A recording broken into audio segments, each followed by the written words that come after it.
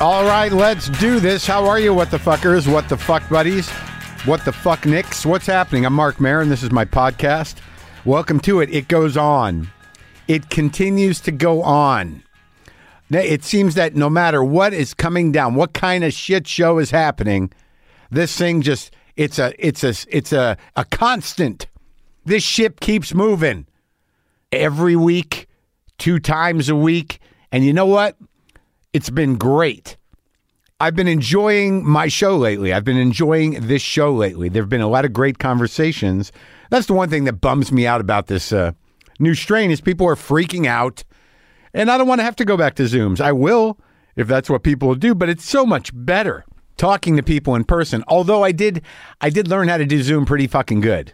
And I got some pretty amazing conversations. You know what? Whatever happens, happens. But the conversation that I'm sharing with you today with Guillermo del Toro was fucking awesome. I mean, there's just been some great talks here. Great talks for me. And that means something. I mean, I've done thousands of these, or at least 1,000 plus, 1,300, whatever it is. And the last couple of weeks, it's just been lively and invigorating and exciting and engaged. It's very satisfying when that happens. Because this is my social life. You're witnessing my social life. My social life is hanging around with 1 or 2 people, and then I hang out for a very focused hour plus with strangers who are interesting a couple times a week. That's my social life. I'm not complaining at all.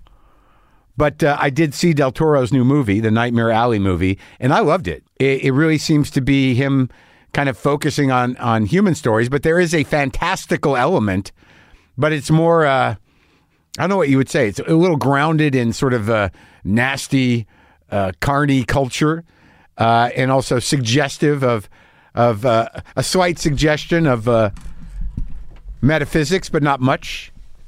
It's mostly kind of revealing the bullshit, the grift, the con, the hustle. And I thought it was great. And I watched...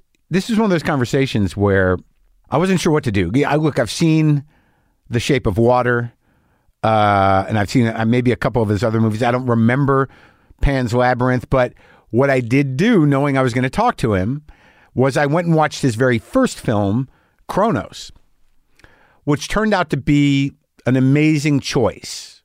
I'm not tooting my own horn, but I had a lot to choose from. There's a lot of movies of his that I don't know.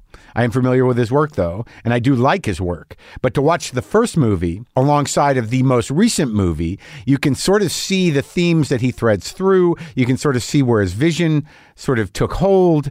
And it just became an amazing conversation. The guy's a great guy. There's just been a few conversations that have been real life-changing for me, and I've enjoyed it a great deal. And the movie's beautiful to look at, and it's engaging, and the performances are awesome. He deals with a cast of characters. Ron Perlman is in everything he does. I mean, he did those the Hellboy movies. He's a great director. But what a sweet guy. And he said I could come over. And his house is sort of like, he's got a couple of houses that are just filled with weird, creepy stuff. Man-size replicas of humans and human anomalies. I showed him the Drew Friedman's print of the P.T. Barnum, the Barnum and Bailey freak show, because he has a couple of them in full-size mannequins in one of his houses. What a just a beautiful thing to talk to the guy. Really was. And I don't know why I'm so amazed, but open-hearted, tremendous conversations. It was really nice. A couple of friends of mine, really old friends of mine, stopped by the other night. They were in town briefly for a memorial service that couldn't happen because of COVID, and they finally got to it. A sad event, but the passing is like a year or so back now, and I hadn't seen them in a long time. And these were people that knew me back when, that took care of me. This couple, the lovely Antons, I love them. I mean, they knew me. I've known Craigie since New York, since the late 80s, and his wife as well. They weren't married then, but I've just known them forever. I mean, how long is that? Let's say 1990, 2000, 2010, 2000. Wow. Like 30 years? Jeez, man. That's nuts. That is nuts. It's just, I guess it's just part of aging, but they used to take care of me when I was wasted. I used to stay at their house when I was in New York, and they had moved out here in that beautiful house. I used to stay at their house, and I'd go out and get wasted. And I remember Craigie had to come pick me up once, and they just had these. I just remember they had twins, these twin girls, Ruby and Dell, and they were tiny little babies. And I was sleeping in the guest room. I just remember waking up hungover, and just these two tiny little babies that looked exactly the same, crawling around, crawling on the couch, getting on me. And it was just, the yin and yang of it was just astounding. They fucking saved my ass. It's just so nice. If you can, and you have the opportunity, reach out to somebody you haven't talked to in a while who's important to you in your life. It's nice. It's nice. I don't know what's happening with me, folks. Something's happening. I'm evolving or dying, getting older, getting simple. I don't know, maybe both. But, in this lifetime, how many friends do you really have? And it's Christmas and New Year. Maybe, hey, how's it going? Maybe it's a time to, whatever that song is, my old friends and whatever. I don't know if that's the right song. You know what I'm saying. Reach out. Make up. Make it okay. Try to. So this brings us to Guillermo del Toro. And again, I just want to say that I thoroughly enjoyed hanging out with this guy.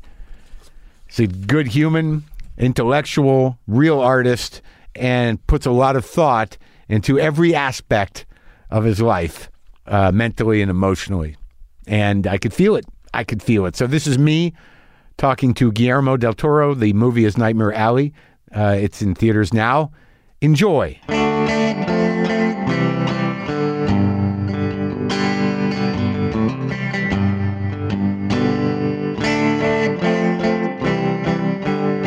I wanted to show you something. Because there's very few people that appreciate it, but I think, do you know Drew Friedman? Yes. You have this?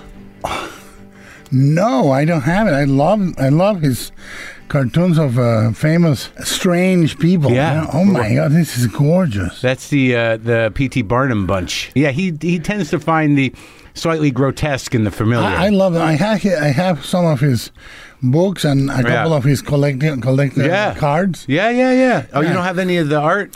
I try to. I'm out of wall space. In both houses? I have only original art. Yeah. I have like 4 posters, and that's it. The rest is original art. Yeah, like what's some of the art? Richard Corbin, Bernie Wrightson, Robert Crumb. So you got comic art. You got Edward Gorey. Robert Williams. Got any Robert Williams? And I love to look at it. Yeah. I've never been a collector of. I have very few pop art from LA. Yeah. All that LA movement, which I like and I appreciate it, but I have very few. And some of his are very big. Very big, yeah. And now exceedingly expensive. Are they? Yeah. Well, good for him. If I could afford a Joe Coleman, I would have Joe Coleman. Oh, yeah, Joe Coleman, the guy, he's blown himself up all the time. Yeah, I like his paintings a lot, but I remember when he was doing that stuff in New York, and I think I've got the books as well, but it's you can't afford it? Well, maybe now I can. I mean, I don't know. I haven't checked. I remember checking in the early 2000s. Yeah, too much, huh? It was too much back then. Yeah, but I collect Victorian illustrators: Arthur Rackham, Edwin Dulac, Kay Nielsen. So I saw that the piece you did with Andy Richter a while back, walking through the. But that's the museum house. Well, that's one of the museum houses. It's two and a half. It's 2 houses and an apartment. Yeah, that are basically set up as museums. Are you? Then you live in the apartment? No, I live on a 4th house. Oh, okay. But no, they're not museums. They're my office. No, I get it. But they keep gaining clutter. Well, let me put it this way. Right now, I think they own me more than I own them. And what is it? What is it that you are trying to complete with this collection? For the last 3 years, I pretty much felt I'm done. Oh, yeah. You're done buying things? Yeah, I'm done. I mean, I still buy the occasional thing. Like if a great Arthur Rackham comes up, I can try it. Yeah, but that's it. No big things. I try. I mean, I don't need things anymore. I know. I mean, how old are you? I'm 57 and I'm done with things. Yeah, I'm 58 and I'm starting to feel it. Yeah. Because you pick up a thing, there's a few things here, then you look at the things and you realize, like, does it mean anything anymore? I mean, what's it going to do? But I tell you, yes, that's one part of it. But the other part is I have auction houses constantly asking, do you want to sell anything? Yeah. And I said, well, let me think about it and I'll put together a list. And I say, maybe this one. And I go, no. Right. You can't let it go. You're invested in it emotionally. No, but I actually also, and this you might find funny. Yeah. I talk to some of the pieces. Like I do. Like literally, I have. Oh, really? You have a relationship? Yeah. Like or I look at them. Yeah. I take them down from the wall. Yeah. And I look at them because I'm a self-taught artist. And the word is very loosely used because I illustrate a little. Yeah. And I like seeing how they did it. Yeah. I like seeing, for example, Richard Corbin uses a lot of Pantone, a lot of whiteout to correct his mistakes. Oh, yeah. On the other hand, Bernie Wrightson uses no corrections. Huh. And at least in the Frankenstein plates that I have. What do you do with the Frankenstein plate? I just look at them and see the cross hatching. Oh, yeah, sure. Yeah, or I try to figure out how he did that texture. Like he is very good with negative space. Yeah. Really good. Yeah, but that's the kind of relationship you have, a craftsman's relationship with it and a fan's relationship with it. You don't actually talk to some of them, do you? I talk to certain little statuettes. Yeah. Like Hans, the little guy from Freaks. Yeah. Is right when he opened the door. I say every morning. Yeah. I say, good morning, Hans. If I'm going to the door, I'm not joking. I'm going to open the door and say, who do you think is knocking? Hans. I talk to Hans. I say hi to Hans was the one that was in love with the big lady. Yes. And got made a fool of. And I talk to the Elephant Man, who's in my living room every day. I didn't see that one, yeah? Yeah, no, that's a new one. Oh, it's new. That's new. Is it based on the original John Merrick? Yes, yes, with a very, very detailed anatomical study. And it's a life size? Life size. And you, who does these for you? It varies. There's a guy that I work with very often, Mike Hill. And then there's a guy called Thomas Kubler. But you got two guys that'll do the life size. Yeah. What do they do as a job? They make life size, but it's not like wax statues. No, they're silicone. And Patrick McGee is another one here in L.A. So if you need a guy to make a full those are the guys. I commission now and then. Yeah. Like I just commissioned Mike a couple of years ago. Mary Shelley, life size. Yeah. I have her desk. I have the manuscript of Frankenstein laid out in front of the area she's going to work on. I have a candle. Yeah. I have everything. Now I'm waiting for her to come home. Oh, so what do these do? Are there many people like you that contract life-size silicone replicas of humans? Some people do it. I mean, some people do it. A lot of the black metal or rock and rollers, some of them collect horror stuff, and they do. They have some of that. Oh, okay. But I have a very intimate relationship with the objects and the books. Like I know where I got the books. Oh yeah. My car, which is I don't know how many years old, about 10 years old. Yeah. I love my car. I tell him, okay, we're gonna go here. Yeah, I get attached to things. I just don't have as many things, but there's a few things I've gotten attached to. Some of them, I guess. Well, there's some element of I don't know if it's a magical object, but the sort of talisman. Yeah, talisman. It does have a power, and it's relative to you. Yeah, they do. I do believe in that. I believe in that 100%. Yeah, I think that you. The thing is, does it inspire you? And if, like, I know friends that have 3 times the collectibles I have. Yeah. But they have it in warehouses. Yeah. Or filing cabinets or in mint in the box. That I don't understand. Yeah. I just don't understand it. So everything you see is in plain sight, so you can engage. I have nothing. These are the things that have defined your life to a degree. In many ways. And for example, I can keep a model kit for 15 years. And then one day I go, finally, and I go and take it out and paint it. Yeah. Oh, yeah. So you put together what models?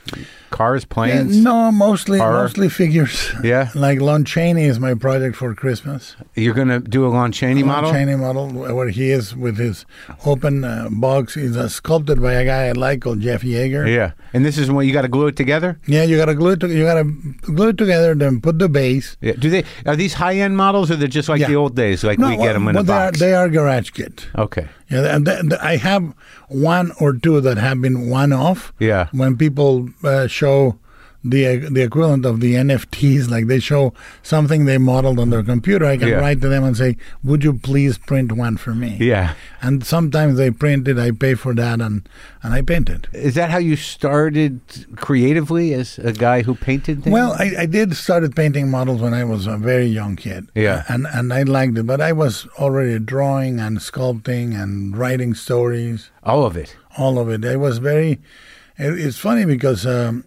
it started because I was competing with my brother. Your older brother? My older brother Yeah. was the one, quote unquote, that was good at drawing. Yeah. And I said, I'm going to draw better than him. And then I fell in love with it. I fell in love with drawing, sculpting, and everything. How many kids in your family? It's 3 brothers and 1 sister. Oh, a lot of you, huh? Yeah. And what part of Mexico you grew up? Guadalajara. Yeah. And how you've been here a while though? I've been coming to Los Angeles every year of my life since I was 3. Really? Why? Yeah. Why so young? What was happening? You have relatives? No. My father and my mother decided to take us to Disneyland in 1967. Yeah. And we started coming every year. And I love Los Angeles. I love how many Los Angeles there are. Yeah. When people say I don't like LA, I said you don't know LA.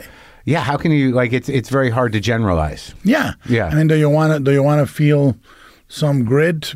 You want to feel some reality? Yeah. You don't go to Rodeo Drive, and you No. don't go to Malibu. You go somewhere else. You know, Sure. there's. Go downtown. Go further than You downtown. can go Little Korea. Yeah. You can go to Little Tokyo. You can go to you name it. Yeah, and you can actually see the apocalypse happening in some areas. Yeah, in some areas. Yeah.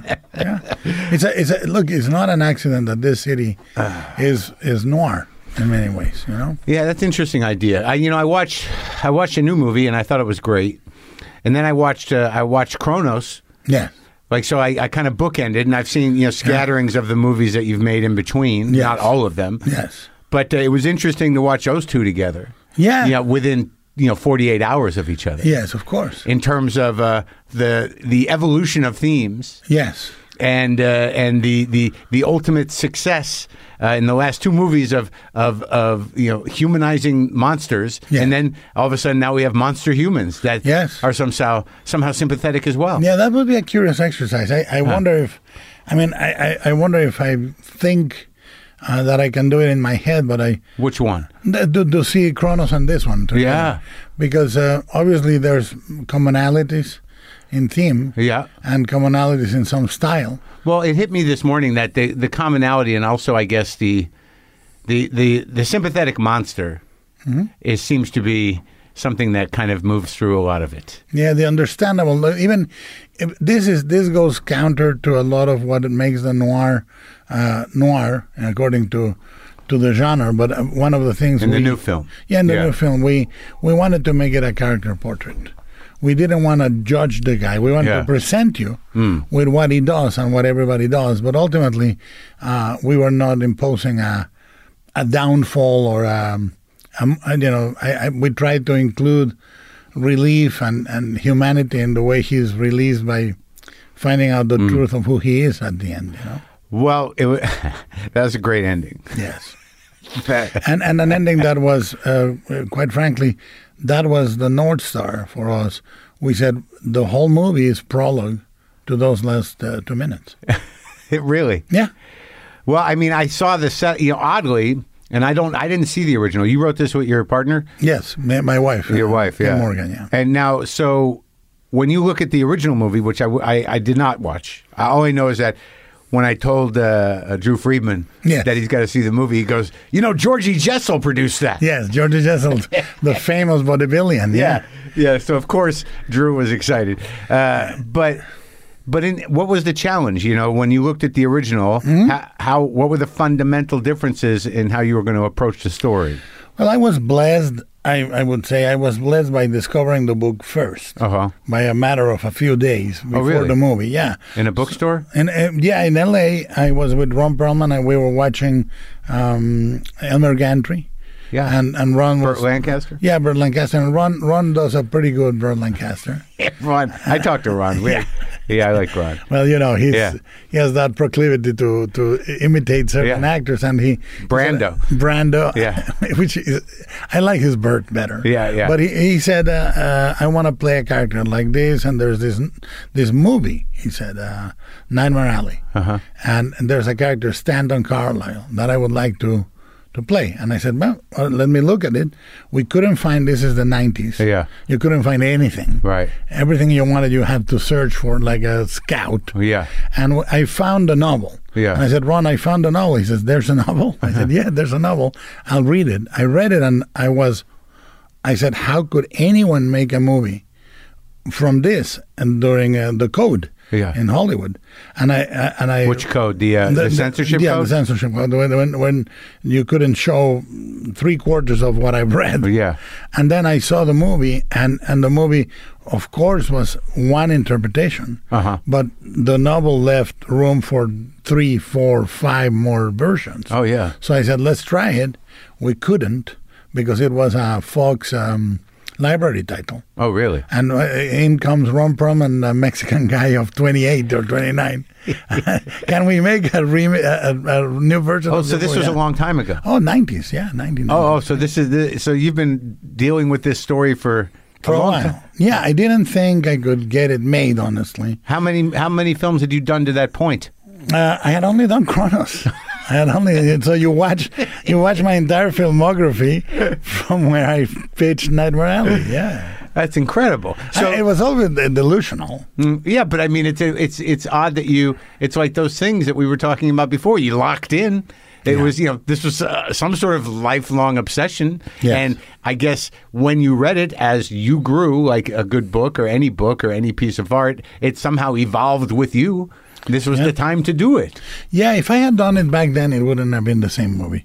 It would have been a lot more interested in sort of the, shall we say, Todd Browning aspect of it. Yeah, the anomaly, the human anomaly. Yeah, the anomaly, and the I would have been attracted to the imagery and the this and that. And I tried to approach it this time from a point of view that I think does what I like to do, which is take a genre or something that we like and then deconstruct it a little or try to make it different than the regular movie in that genre. And I do that with action or horror, sci-fi, whatever I do. In your mind, or in the way you constructed it, because the story is pretty noir. Mm-hmm. Right? Yes. It checks the boxes. Yeah. So what were you going to do? I mean, obviously the lighting is different, and because you made this spectacular Del Toro style,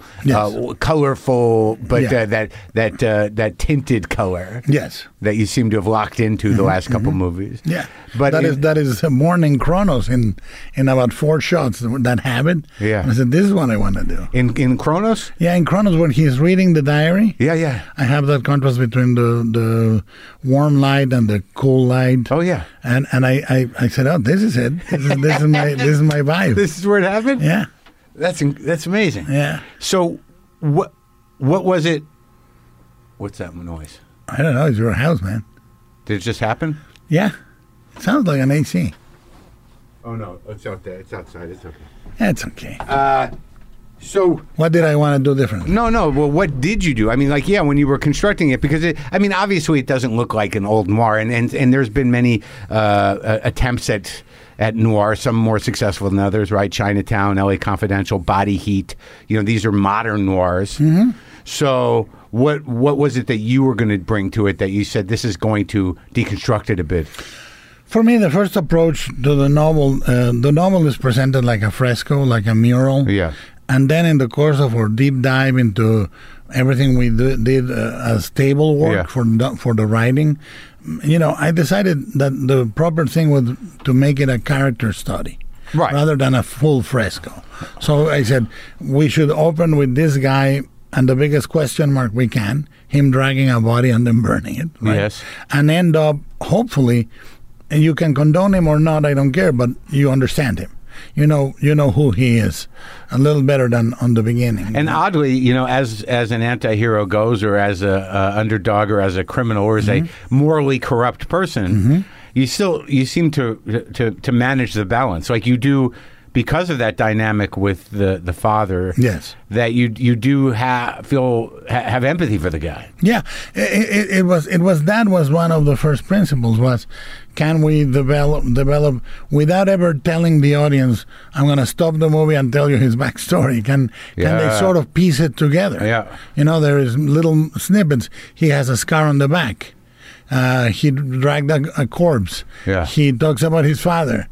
We find out where the watch comes from. We have little snippets of dreams, blah, blah, blah. Yeah. And piece that together without some of the noir tries to or has a downfall aspect to it that is very moral. Yeah. I didn't want to have that. I wanted to, as I said to you in the beginning, I wanted to include relief of the thing you feel when you've been hiding who you are through masks of success or sophistication, and then finally you breathe out because people see you for who you are. And also, like, in terms of what you do, you were able to kind of integrate all the themes that you've been preoccupied with in a fairly a kind of dark but odd. There was fantasy elements, but it all human based. Yeah, they were. Yeah. And the idea was, there is two aspects to it.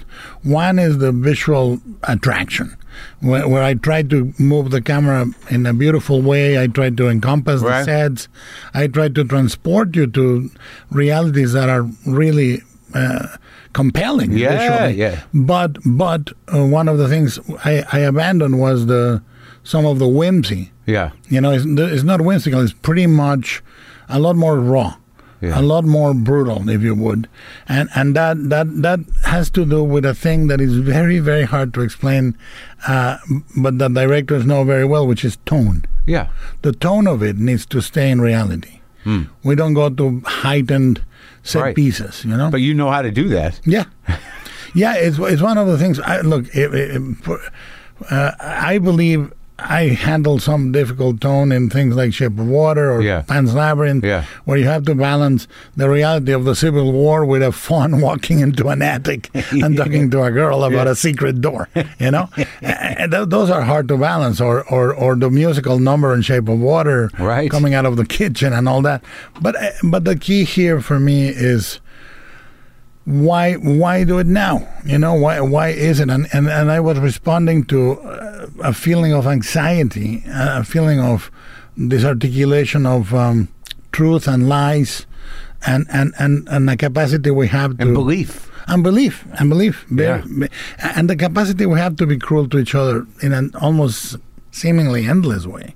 And also in a currently... a seemingly shameless way. Yeah. That there is something that a lot of humanity is locked into right now, which is a lack of shame and conscience that enables them to honor their anger. Yeah.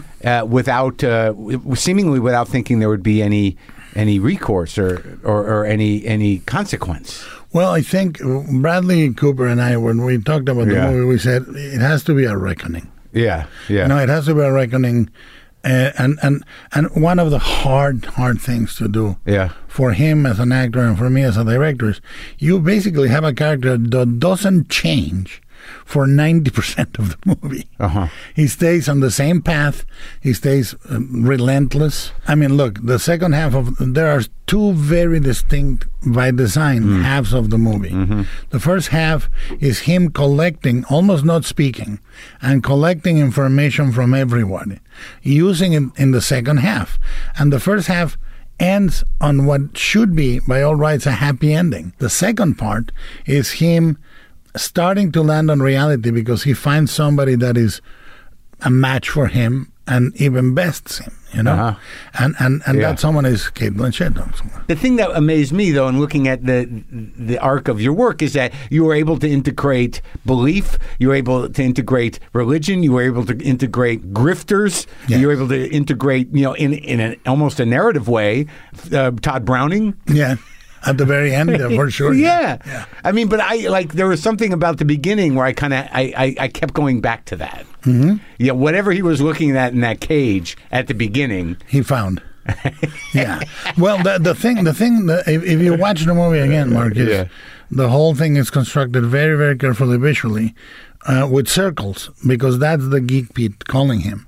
And it starts with the Ferris wheel, then you go to the pit itself, and then you go to the eye of the baby. Then you go to the circles throughout the movie. The cabaret is a circle, his dressing room is a circle, the mirror is a circle. There are circles by design in the Grindel office, blah blah blah. And at the end, when he goes to talk to the Carney guy, there's a huge circular window behind him. He finally is going to go there, because what happens to him, and this is something Kim and I decided early on. We said we don't want it to be a surprise. People will see it coming. Let's assume it is not the what, is the how. How you handle the ending. How to handle the ending. I thought it was very effective, you know, because my brain, I guess, from watching too many movies and also having, you know, some sort of, still, even as cynical and dark as I've become and always was, I still have an innate desire for closure and to have a happy ending of sorts. But this does circle, and there is closure, and it is satisfying. Yeah, it's not some weird open-ended fucking noir. No, I mean, look, one reason why we, and by the way, there's not such a thing as a spoiler on this. If you know it, I'm fine with it. Yeah. Is the fact is, what it is we present with great detail the last moments of the life of the geek. You know, we see him bite the chicken. We see him in the cage. We see him thrown into an alley in the rain. Yeah. And you know that's going to happen to him. You have to know that the movie was built, Mark, as a circle. In theory, if you loop it, he's laughing, and then he remembers dragging the corpse, and then we start over. Right. And then it's a perpetual loop. So, like, at what point during the process of creating the story do you decide on this circle thing?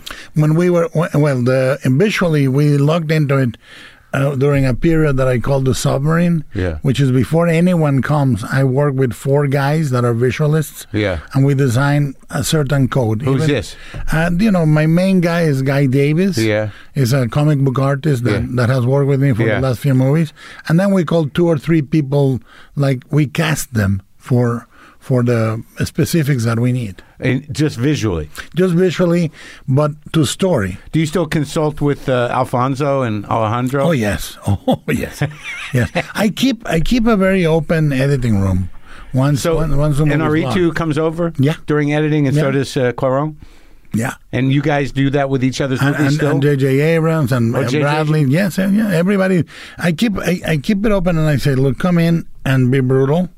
Because we have a saying, before it comes out, when it comes out, we all agree, it's masterpiece. But before it comes out, it's a piece of shit. Let's brutalize anything you want, because look, in the editing room, in the digital realm, it's easier to do the change than to argue about it. Right. You know? Yeah, digitally, sure. Yeah, you can undo it. I mean, I edited analog. And we used to save 1 frame with a clip on a line, like a clothesline, you know? So you remember, you came up during those days. Oh, yeah. Well, that's interesting. So who's because all you guys, you're all Academy Award winners now, but you're all uniquely auteurs in your approach. So when those 2 are dealing with your work, which I think is different than either of what they do. What's their approach? What are they good for in terms of what they bring to the table when they bring notes? Very different. Like Alfonso is really, really close to me. So he's a lot more brutal. Like he's a lot more like a brother that, like a sibling. He uses words that are not encouraging. Sure. Like, what the fuck are you doing? Are you gonna? Alejandro also goes, he's a lot more tactful, but he would say, Gordo, are you going to finish that crane all the way until it stops? It's beautiful. Yes, it's beautiful. It's so long. You know, he's commenting on length of movie. Yes. but we have that. You know, each of them brings a different point of view. Sometimes they disagree, and it's good to hear somebody saying this is my favorite scene, and the other person saying this is my least favorite scene, and then you make your decision at the end of the day. You say, okay, for me, it's in or it's out. Well, I think what's interesting also about the last two movies, in that, like, you know, you've used, you know, industrialists as villains before, right? Yes, and you've used you know, fascists as villains, and you know, you still have some of that here, but as you were saying, and that, you know, why the time now when that you chose to make this around these issues of you know, belief, and you know, where belief is taking people, and people hurting one another. There is a genuine threat of authoritarianism now. Yes. And are you feeling like you need to approach that more? Because I know the World War II is in the background of this. Yes, film. of course. And there's a very nice moment where she says to him, haven't you heard we're at war? Which is about them too, and also about the world. Yeah. Well, the thing is... And he says, I don't care, or something. He says, I've heard. Yeah. I'm aware. Yeah, but the guys like him, they don't give a shit. No, because I think this guy is about the thing that I feel is one of the things in noir that is very, very important. Success as a torture machine. Success, which is the torture machine that says you could have more. Yeah. But listen, you could have more. Of course you could. But very often in noir, for example, the money, which becomes a symbol, ends up being meaningless at the end, floating in the air around the corpse of the hero, you know, or anti-hero, and void of meaning, you know. And I think this guy is about climbing and climbing and climbing. It's interesting, right? Through life, because, like, you know, I just realized, you know, like watching Kronos, you know, that you know, nothing mattered to that guy anymore other than maintaining power and staying alive. Yeah, but even then, I'm very glad you saw it that recently, because the guy wants to live forever. Yeah. All he does is shit and piss and stay in his room. Right, and torture his nephew. He doesn't go out. He doesn't enjoy the world. He just wants to stay alive. And I just watched the final episode of Succession last night. Same story. Same story. Because there is a point. Look, is there such a thing as enough money? Yes, there is. But for some people, there isn't. And that's a complete derangement. And I know, I never understand it. No. And it annoys me, because it means that we have to deal with people, you know, if their money is being made in the world of show business, you know, we have to deal with these people that, you know, become, you know, redundant generators of their own hackneyed content in order to keep making millions of dollars. Well, you have such, I mean, look, there's a point in which somebody has enough money that their entire bloodline, they couldn't spend it. Of course. So at that point, it becomes an idea of an idea of an idea. And the movie says it very clearly. If they did a number on you, then you have a hollow and you'll never have enough. You know, the movie says that very clearly. And you have this guy that has... What is moving about this character that Richard Jenkins plays, the industrialist, is that he's horrible, and at the same time you understand that he wants forgiveness. Right. That he's not just a monster. Yeah. He's a monster and a human at the same time. Exactly. And what I think this amount of wealth does is it pulls people away from reality. It really does. Because you can't live in it anymore. No. You can only hang out with people that are at that level of wealth. I'll never forget, like, you know, someone's told me a story, a guy, just a working guy in the show business years ago, who was a friend of Ben Stiller's. Was he went to a party at somebody's house. Stuart Cornfield. No, it wasn't Stuart. It was the guy named Jeff Kahn, a writer.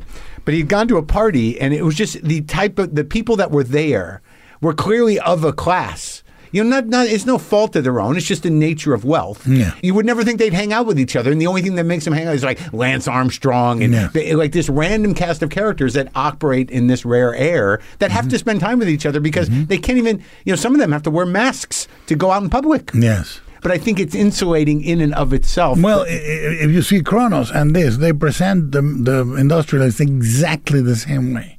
They are isolated in a chamber that they can leave, or a world that they have built that they can't leave. It's exactly the same presentation. In fact, except the axis is reversed, left to right, right to left. Yeah. The presentation of the space where the industrialists live is exactly the same, which is a movement that I call the hinge.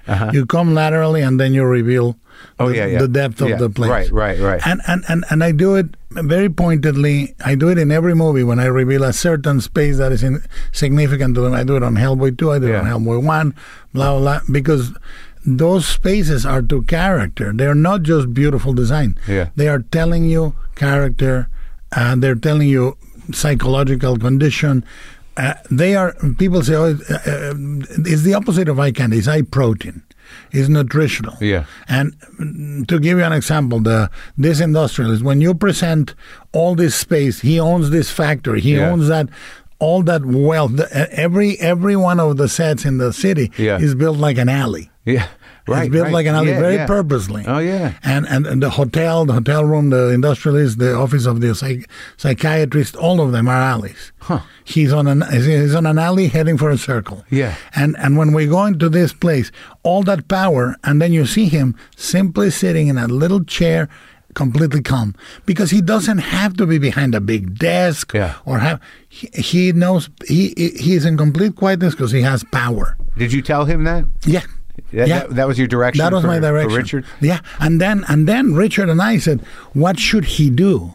Because we and then he said, "What if I ask for his jacket and I fold it really nicely, like I'm his valet?" Yeah. And I said, "That's a great idea." Yeah. Because then he's being servile to him. Yeah. Please, thank you for. That was a whole odd element of that character. Yeah. It had such depth that added this depth of empathy or something. Yeah, he is when he says you're very kind. He says I wouldn't count on it. So this intention, moving from Kronos, because I know Kronos was your first feature, but you were sort of in show business before that. Yeah, I was professionally, I was there for 10 years before that, doing storyboarding, makeup effects design. I was an assistant director. I was PA. I was everything. But did you have a company that did effects? Yeah. Because when I was doing my short films as a kid, 16 millimeter, Super 8. And 35, I didn't have anyone to do the makeup effects, so I wrote to Dick Smith. Yeah, who was a very famous Academy Award. We had Baker. We had Baker on the show. Baker is his guy. Direct son, so to speak. Yeah. And Dick, I said, "Can you teach me makeup effects?" And he said yes. Oh, really? He had a course open for international students. Yeah. And he accepted me. Yeah. Oh, wow. So you took it from the master. Yeah. I mean, he said, look, and there are many makeup artist guys that are a lot better about sculpting or painting than any of what you do. But you are the one that needs it the most because there's no one in your country. Well, what was interesting is I guess you were making sort of an inside joke with the mortician and the putty. Yes, yes, very much so. He's like, good job. All the effects in Kronos are done by my company. No, I mean because like that played against the skin coming off the actual effects with him putting that piece of putty and saying, look at how well I'm blending. In fact, I sculpted the tail of the insect. I did personally, and I sculpted one of the machines in the interior of the device. So through storyboarding and through makeup, this is where you sort of defined your own approach to the language of film and the way to shoot. Yeah, I was doing movies before that. Yeah, but what it did that helped me is to break any idea into elements. Like makeup tells you how are you going to best to how you express that idea and what are the elements you need. How many cuts? What instruments? You have to break every idea into pieces. Right. So in this movie, in Kronos, I mean, obviously you're reckoning with some religious stuff. Eternal life. Why? Yes. Yeah. I mean, I always assumed that Jesus was a vampire. Yes. Well, there is an element to that, to communion, for sure. No, that's what I mean. Yeah, I mean, you're drinking blood. I mean, I'm a Jew. I took a trip to Italy, and I went to all the churches. Yeah. And I used to tell a story about how they all have their dead wizard. Of course, they do. Dead wizards and little pieces. Yeah. The relics, which led Mark Twain to exclaim, I know why Jesus was so famous. He was a giant. I saw bones of him everywhere in Europe. But I'll tell you one thing I realized, because I enter with sort of a child's mind in that I don't know a lot about Catholicism, is that, the weight of the imagery of those churches. Tremendous. And the structure. Tremendous. I mean, if you're a working class or, in the fields, a peasant class person, you're going to be crushed into belief just visually. Yes. Well, look, the pageantry of Catholicism is almost unparalleled. It's like Cecil B. DeMille compared to My Dinner with Andrea. Yeah, right. Yeah. It's so oversized. And in fact, the whole idea of Gothic cathedrals, one of them is to make them so big and pointing to the sky with the arch, the Gothic arch, is like a finger pointing to the sky to say this is how small you are, but we are connecting you to what is in heaven, Yeah. And how did this, because I mean, I was going to ask you, because I have a sort of, from early on, a strange fascination with sideshow personality. Me too, yes. But I don't know why. I think for me there is a beauty. Look, the beauty of a carnival is that it's very honest about being dishonest. First of all, The second thing, it's the poor relative of the rich people and royalties cabinet of curiosities. Okay. This is that where it came from? I believe that the purpose is the same. Yeah. You went in a world in which traveling was a luxury and a risk and an endeavor. Yeah. People collected oddities from all over the world to bring the world to you in a way that surpassed your imagination. Yeah, right, right. And in fact, the Spider Woman that is in the that one I saw when I was 4. I think it looked familiar to me too. Yeah, I saw her in that carnival when I was a kid. Well, and I was amazed. And what she says is exactly what she said when I was 4. Really? Yeah. So I went to a sideshow too, but I was like, it was at the Albuquerque State Fair, so it wasn't a carnival. I saw Ronnie and Donnie. Mm-hmm. They were the last living Siamese twins that were touring. I saw the man with the biggest feet in the world, and he had some sort of elephantiasis, and he was sitting there in a loincloth. Yes. And then I saw there's a lot of babies in jars, but yes. But I tried to think about, so when was the first time you saw an actual, human anomaly, outside of Perlman? Perlman is oversized human, but it's I saw most of them, as you may notice from my movies, things in jars. Yeah, no, I like that in Kronos, and I like that. It's almost every other movie has something in a jar. Yes. It's when you're a kid, it's very impactful. Yeah, it's very impactful because to me they looked like angels. Oh, really? For me, they were little souls that didn't. In Catholicism, there's the notion of limbo. Yeah. And to which babies that die without being baptized go to limbo. So you just saw a little... And for me, I was so moved by them. They were like floating little souls. But not afraid. No, I was fascinated by them. I was fascinated since I was a kid. And it's an image that it pursues me. Like it symbolizes... Like the little guy with the cyclopean baby for me. Yeah. It's two things. It was in an earlier treatment of the screenplay. He was God. Yeah. And there were lines to that effect. And then eventually he came to symbolize Stanton. Yeah. For me, is like the main character. That is his inside. Yeah. That's him. And then he uses it on his blindfold. Yes, he uses it in the blindfold. We had the other symbol we repeat over and over is a single eye watching him. Yeah, it's in the fun house. It's in the blindfold. It's in the baby, and it's in the amulet that Xena. It's also Egyptian, and also implies global order on behalf of the Illuminati. Well, for those inclined to to those conspiracies, That wasn't part of it, though. Yes, Did you no. know that going in? I did, but I don't subscribe. No. Right. Of course. Yeah. I think that we are. But it would fit in with the industrialists. I mean, it would, but I subscribe to incompetence and greed as the forces that run the world. Really. Right. Yeah. So, in terms of the effect, so when you were younger, it was just a fascination, and the idea. I think that what I came upon in thinking about my own fascination, because I mean, I didn't see Freaks until I was much older, but I had the book Very Special People. You know. Yes, of course I know. And I had that when I was a kid, like 11. I got it at a bookstore just by coincidence. I went with my grandmother, and I was looking at the pages, at the pictures, and I was like, I could not get the mule faced woman out of my head. Yes, and some other people. Well, because I think there is a thing. The fascination comes from. I think that if we are semi-rational people, we are able to see what is damaged in us.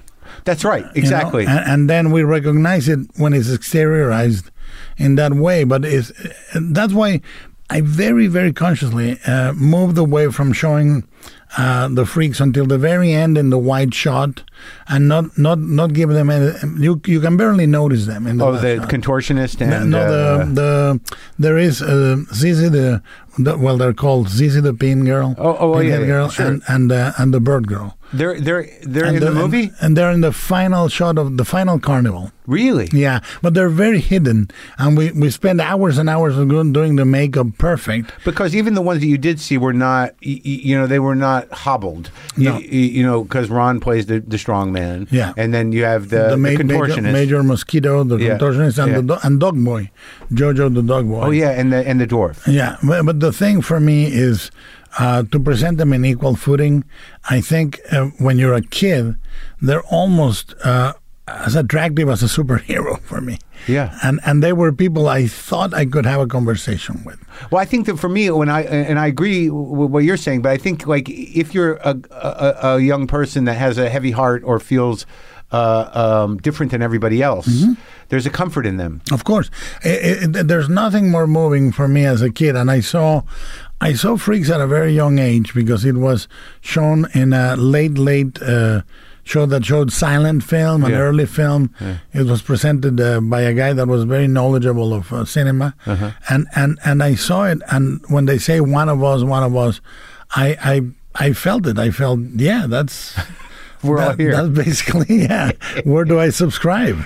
I completely identified. Because you felt different? Oh, yeah, very much. I felt really, and I still somewhat, I feel socially not quite a great fit to what was expected of me when I was a kid. Like what? Well, I was expected to be outdoorsy. I was expected to be cheerful. I was expected to...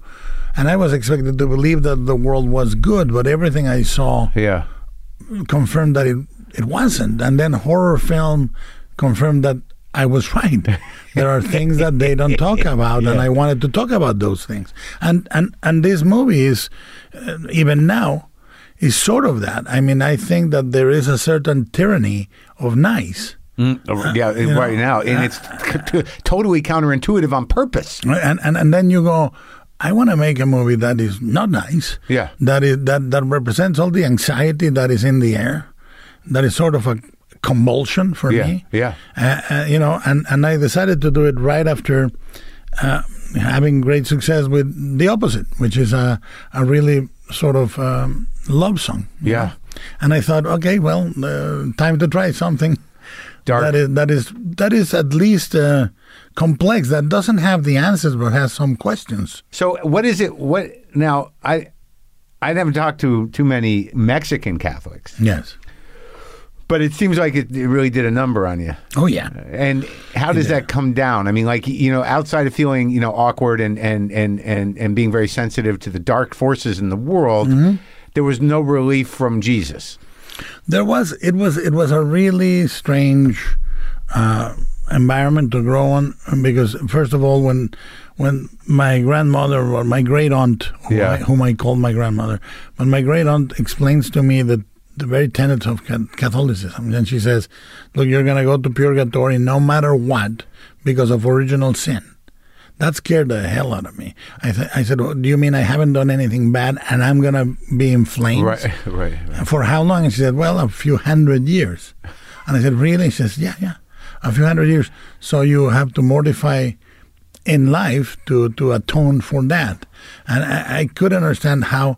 Look, there's a thing noir does. How do you start that way? You know, like you start at such a deficit. Well, noir has a great thing that says the game is rigged. Yeah. And the only way to break through is through transgression, right? And and as a kid, I was like, wow, I really landed on a great dimension, a great planet where this happens. And I think the beauty of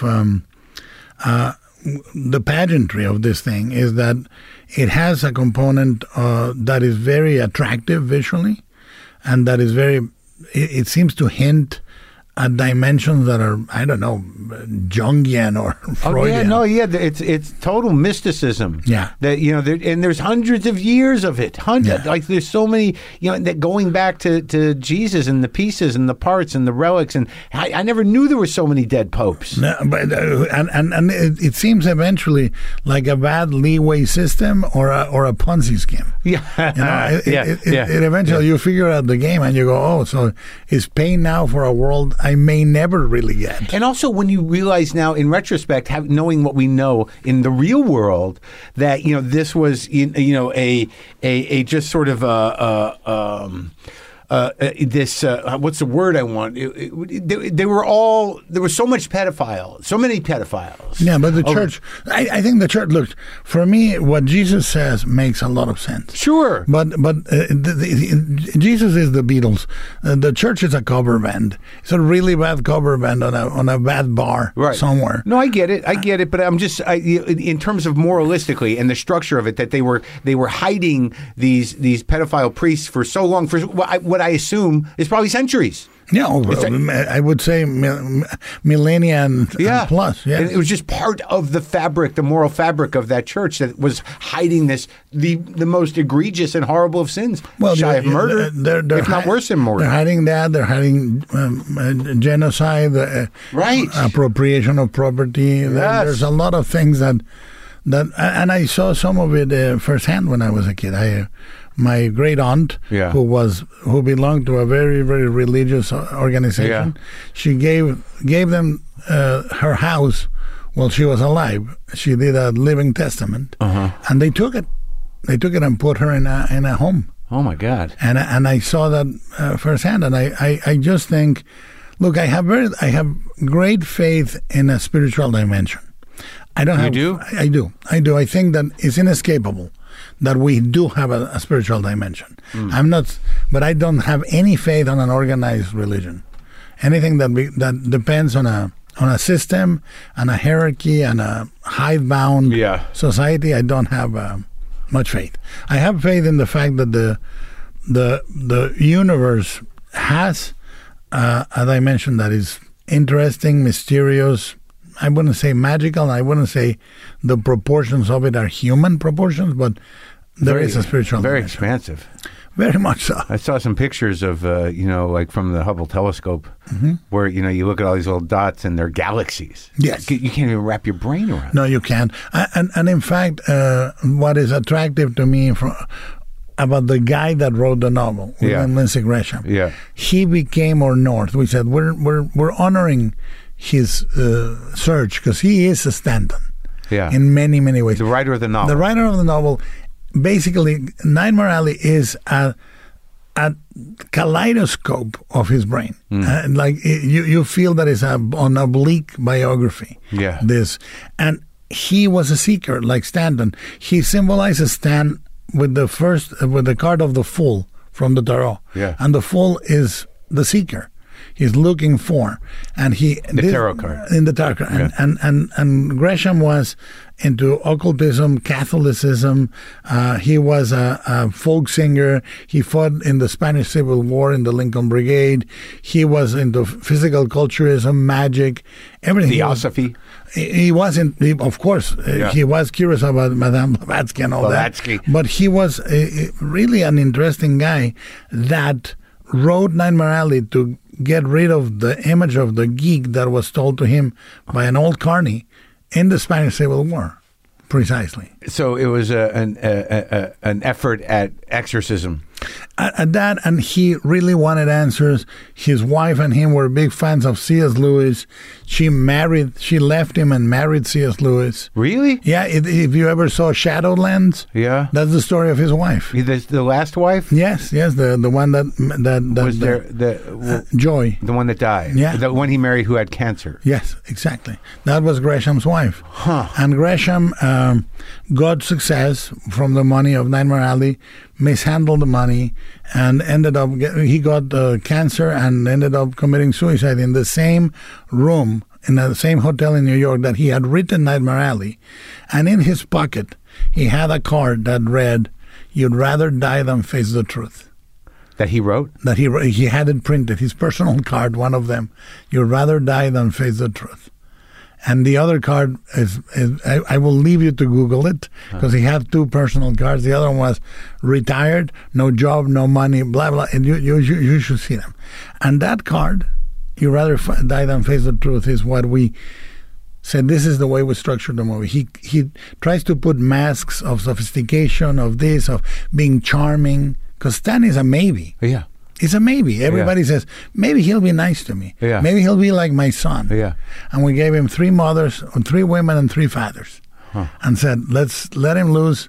And then at the end, he takes all the masks, finds the truth. But see, what's interesting about the way you're structuring this thing, and also about the way that you have kind of talisman-like engagement with so many of the artifacts and pieces that you surround yourself every day, is that these I don't know if it's a necessity with every film you make, but there is a need to draw from all possible sources that are seemingly, disparate, but nonetheless involved in order to make this whole. To get back to Kronos, there's an alchemy involved in your process. 100%. I mean, like, one of the things, look, people say, oh, you must have looked at all the noirs. We didn't. We looked at the noirs that normally people don't look at, the ones that are more brutal. Yeah. I went into studying American realist painter, Thomas Hunt Benton, Grant Wood, Andrew Wyeth, Edward Hopper, because they were at the cross of a really important moment in America. Yeah. Where the pastoral ideals that founded the country clash with the industrial urban reality. And it shows that the game is rigged, and the have and have-nots are basically 2 entire separate Americans. And then you have, in that moment, comes a beautiful moment in that where you get They Shoot Horses, Don't They, as a book, Miss Lonely Hearts, Day of the Locust, and then all the hard-boiled literature of James M. Cain, Chandler, blah, blah, blah. So that all happened in a window of time where this time is what you were capturing. A couple of decades, But you can see the build-up to it. Yes. And also the idea of the grift, the carnival, the sort of P.T. Barnuming of the world, the idea that it's all rigged is that, there is, I would say most of American business in terms of, there's a sucker born every minute and we're all a bunch of marks. Yes. It was that is uniquely American and still honored. Still honored, and if you we just had a president. I would say the beauty or the horror of what we present is, when the guy says that's a little old timey. The carnival as we see it in the movie is the last spotter of that folksy brutality. Yeah, and then we go into the city and it's beautiful, but absolutely ruthless. And I like that progression from one type of hucksterism to another. Well, I think it's sort of fascinating as I listen to you that that the idea that you're going to bring all these parts together to realize this vision and also to seemingly get some peace within yourself somehow. Yes, somehow. At least intellectual satisfaction, but I imagine emotional satisfaction, right? Well, you do it every time that look, if you're true to yourself and what you feel, and you say this is the movie or this is the story I need to tell right now, And that's why I say success, if you're not true to yourself, is very disorienting. And to take... Because you live a lie. Because you can start buying into you can get high on your own supply. Right, and also buy into what people think you are. Exactly, and say, oh, they expect this of me or that of me. But you say, let's go another way. Do you see yourself as a searcher? Is this part of it? Yes. As each movie, yes. Another stone in the broader understanding of your path? Well, I believe that if you're lucky in life, at the end of your life, if you're really, really lucky, you understand one or two things, no more. One or two things, somewhat. I always say the most sacred moment, the one that is in this movie, which is a sacred moment, is when you see yourself for who you are. And it happens to everyone. It can happen in the middle of your life or it can happen at the very end of your life. But believe you me, we all get a moment where we see ourselves for who we are without Have you a had moment. them? Yes. Yes, I had it. I had it a couple of times. You know, when the reality is pulled from under your feet. The first day of the kidnapping of my father was one where I just suddenly... Everything's gone. Everything's gone and everything is changed, and I know... Is he still around? No, he passed away after Shape of Water, but he came back from the kidnapping. We got him back after 72 days. Ugh. But you're pulled apart by violence, and then there was a time where I had a complete dehydration and I passed out, and I almost went. Yeah. And I saw not a tunnel of light, nothing. I saw basically the brackets of my life, if that makes sense. I didn't see them visually. I felt, oh my God, I'm so tiny. I was alive for so little. And I went, it's okay. Yeah. I went, I guess it's okay. That's the best reaction. That was the reaction. It was like I saw the cosmic proportion of that. I saw the cosmos for like a millisecond, and I went, yeah, it's okay. Nothing I can do about it. Nothing I can do about anything. You know? Yeah. We're here and then we're not. It's cool. I think that's true. You know, because I personally experienced some tragedy in my life. Yes. And you know, in the form of somebody close to me passing away in an untimely way. Yes. And then you start to really think about, well, it's hard not to get cynical. I imagine that going, is the best way to embrace moving forward, as opposed to like, what the fuck is the point of even searching? Yeah. But you see, the thing is, and there's a big difference. This movie, for me, is it talks about acceptance and not cynicism. It's a brutal reality. It's horrible and it's all this, but it's choices this guy made. And that's part of the noir. What is beautiful about noir, and the thing that gives it the dimension of tragedy, is that you know when you see the character make the choices, you know inexorably his fate is coming. But it's his decisions that are doing it. Yeah. He doesn't see it. He thinks it may be the cards, maybe his education when he was a kid. It's him. You see him fuck it up. And that you think that in terms of the narrative is an antidote to cynicism? I think what it is it tells you, look really carefully, and you'll see yourself shaping it. Right. If you are really somewhat true to talking to yourself, you shape what happens in some degree. You know, Carl Jung said, and I'm gonna mangle the quote. He said, "For as long as we don't make the subconscious conscious, and we keep doing the same thing, we'll stay the same and call it destiny." And it's true. You see it in operation here. The mystic thing. There's not such a thing as the tarot card told me and it's going to happen, but he turns in and says, I fixed it. That hubris. But that moment you're like, he's fucked. Yeah, he's completely fucked. But you see noir, one of the rules is you have to see the character make the decision. Yeah. And the consequence comes from there. That's what is beautiful. I think I just wrote this down and we could wrap it up because I think there's a lot of nice stuff here. But I was just thinking about True Confessions. Yeah, that movie. Yeah, that I think that's as close a noir as I've seen to some of the things you're dealing with. I think so, in the sense, well, there are others that are interesting to me. Like, I highly recommend, one of our favorites is Too Late for Tears with Elizabeth Scott, Yeah. which is just such a discordant, is that a word in English? Discordant? Yeah, no, like, such a raw noir. And Born to Kill, which is really interesting, Robert Wise. Oh, interesting. And those are very, very good. What's that Siadmak movie with Lancaster? Which of them? The first Lancaster. You mean The Killer? You mean The Killers? Yeah, The Killers. The Killers is incredible. Yeah. But I think it's very well known. I like one of my favorites that I watch all the time that had a profound effect on me was Out of the Past. Yes. Beautiful. Yeah. That's one of the noirs in caps. Beautiful, classic. Yeah. And Mitchum is always so clearly the anti-hero for that period. And then you have, The Long Goodbye, the Robert Altman one with Elliot Gould. I just watched that again. I didn't like it the first time, and I like it now. I like it more now. Yeah. I love it. And Gould is the perfect embodiment of that anti-hero post-Vietnam disillusion. Yeah, I think so. And then you have the 80s neo-noirs, as you said. Well, I mean, I think that now that I think about True Confessions is a neo-noir, and was it Will Ghost Park? Who did that? I can't remember. Yeah, but there's no guy. It's the brothers. It's the brothers, and you have for me one of the great ones is Blood Simple. Oh yeah. That's one of the great neo-noirs. Neo-noirs, yeah. I think that there's a couple like L.A. Confidential. I think there's too many storylines, but I like it as I get older more.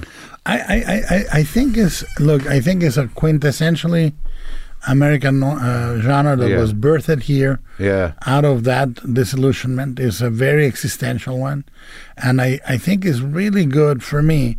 One of the things that cinema can do beautiful is existentialism. Yeah. It doesn't do it often enough. Yeah. But and we try to do it with that really expansive world, recreating period beautifully. Well, yeah, and also like when you're dealing with existentialism, like that in your heart, but the sort of the trappings of your existentialism are spectacular, beautiful, yeah, right. So like at the core of what this is, that moment that you have when you know who you are, yes, great, but that's not a movie. You get there through cinematic devices, right? But it's the same as the violence or the sex or the psychosexual stuff. If I just did a beautiful movie, then that's what it is. It's almost a decorative piece. Yeah, no, of course, but when you have the violence, you have all the inner brutality and the human ruthlessness. Then that makes for me for a complete meal. It's the umami of brutality. Yeah, you did it. Yes. Well, congratulations on once again completing the circle. Yes. Yes, it is. And what's on the whiteboard right now outside of the Lon Chaney model? Well, I'm doing that. I did research in the past for the Napoleonic era for a version I wrote of Beauty and the Beast for Warner's, and now I'm setting up the next project is set during that period, and I gotta go back to my books over Christmas and annotate a couple of little military skirmishes and things like that, and then if I solve that, I'll announce what it is. But it's a nice.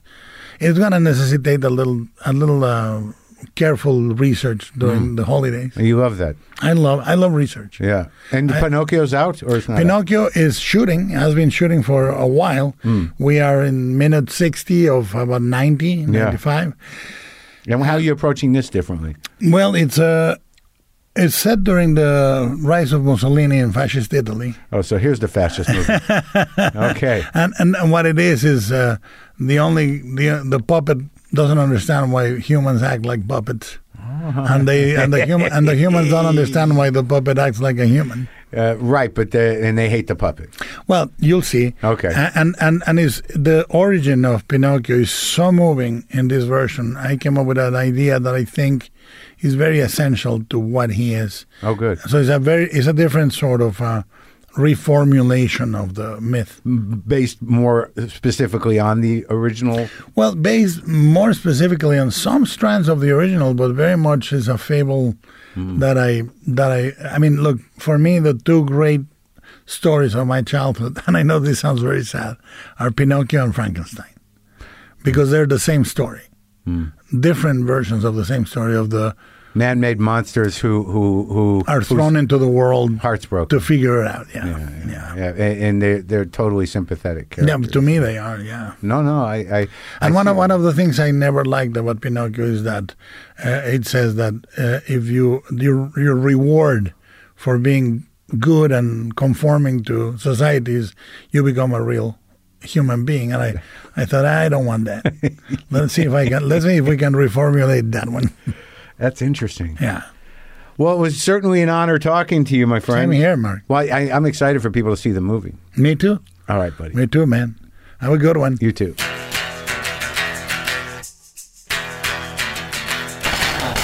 There you go. How was that?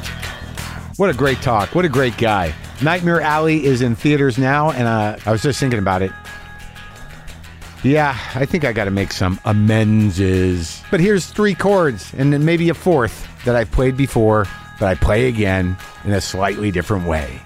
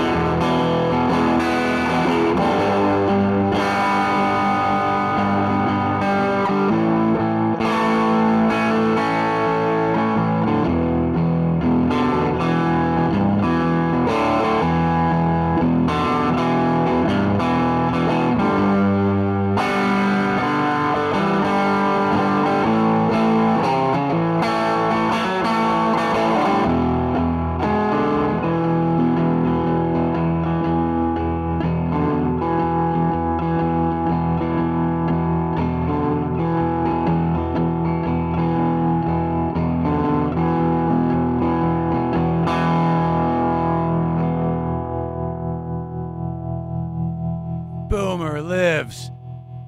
Monkey and LaFonda. Cat angels everywhere.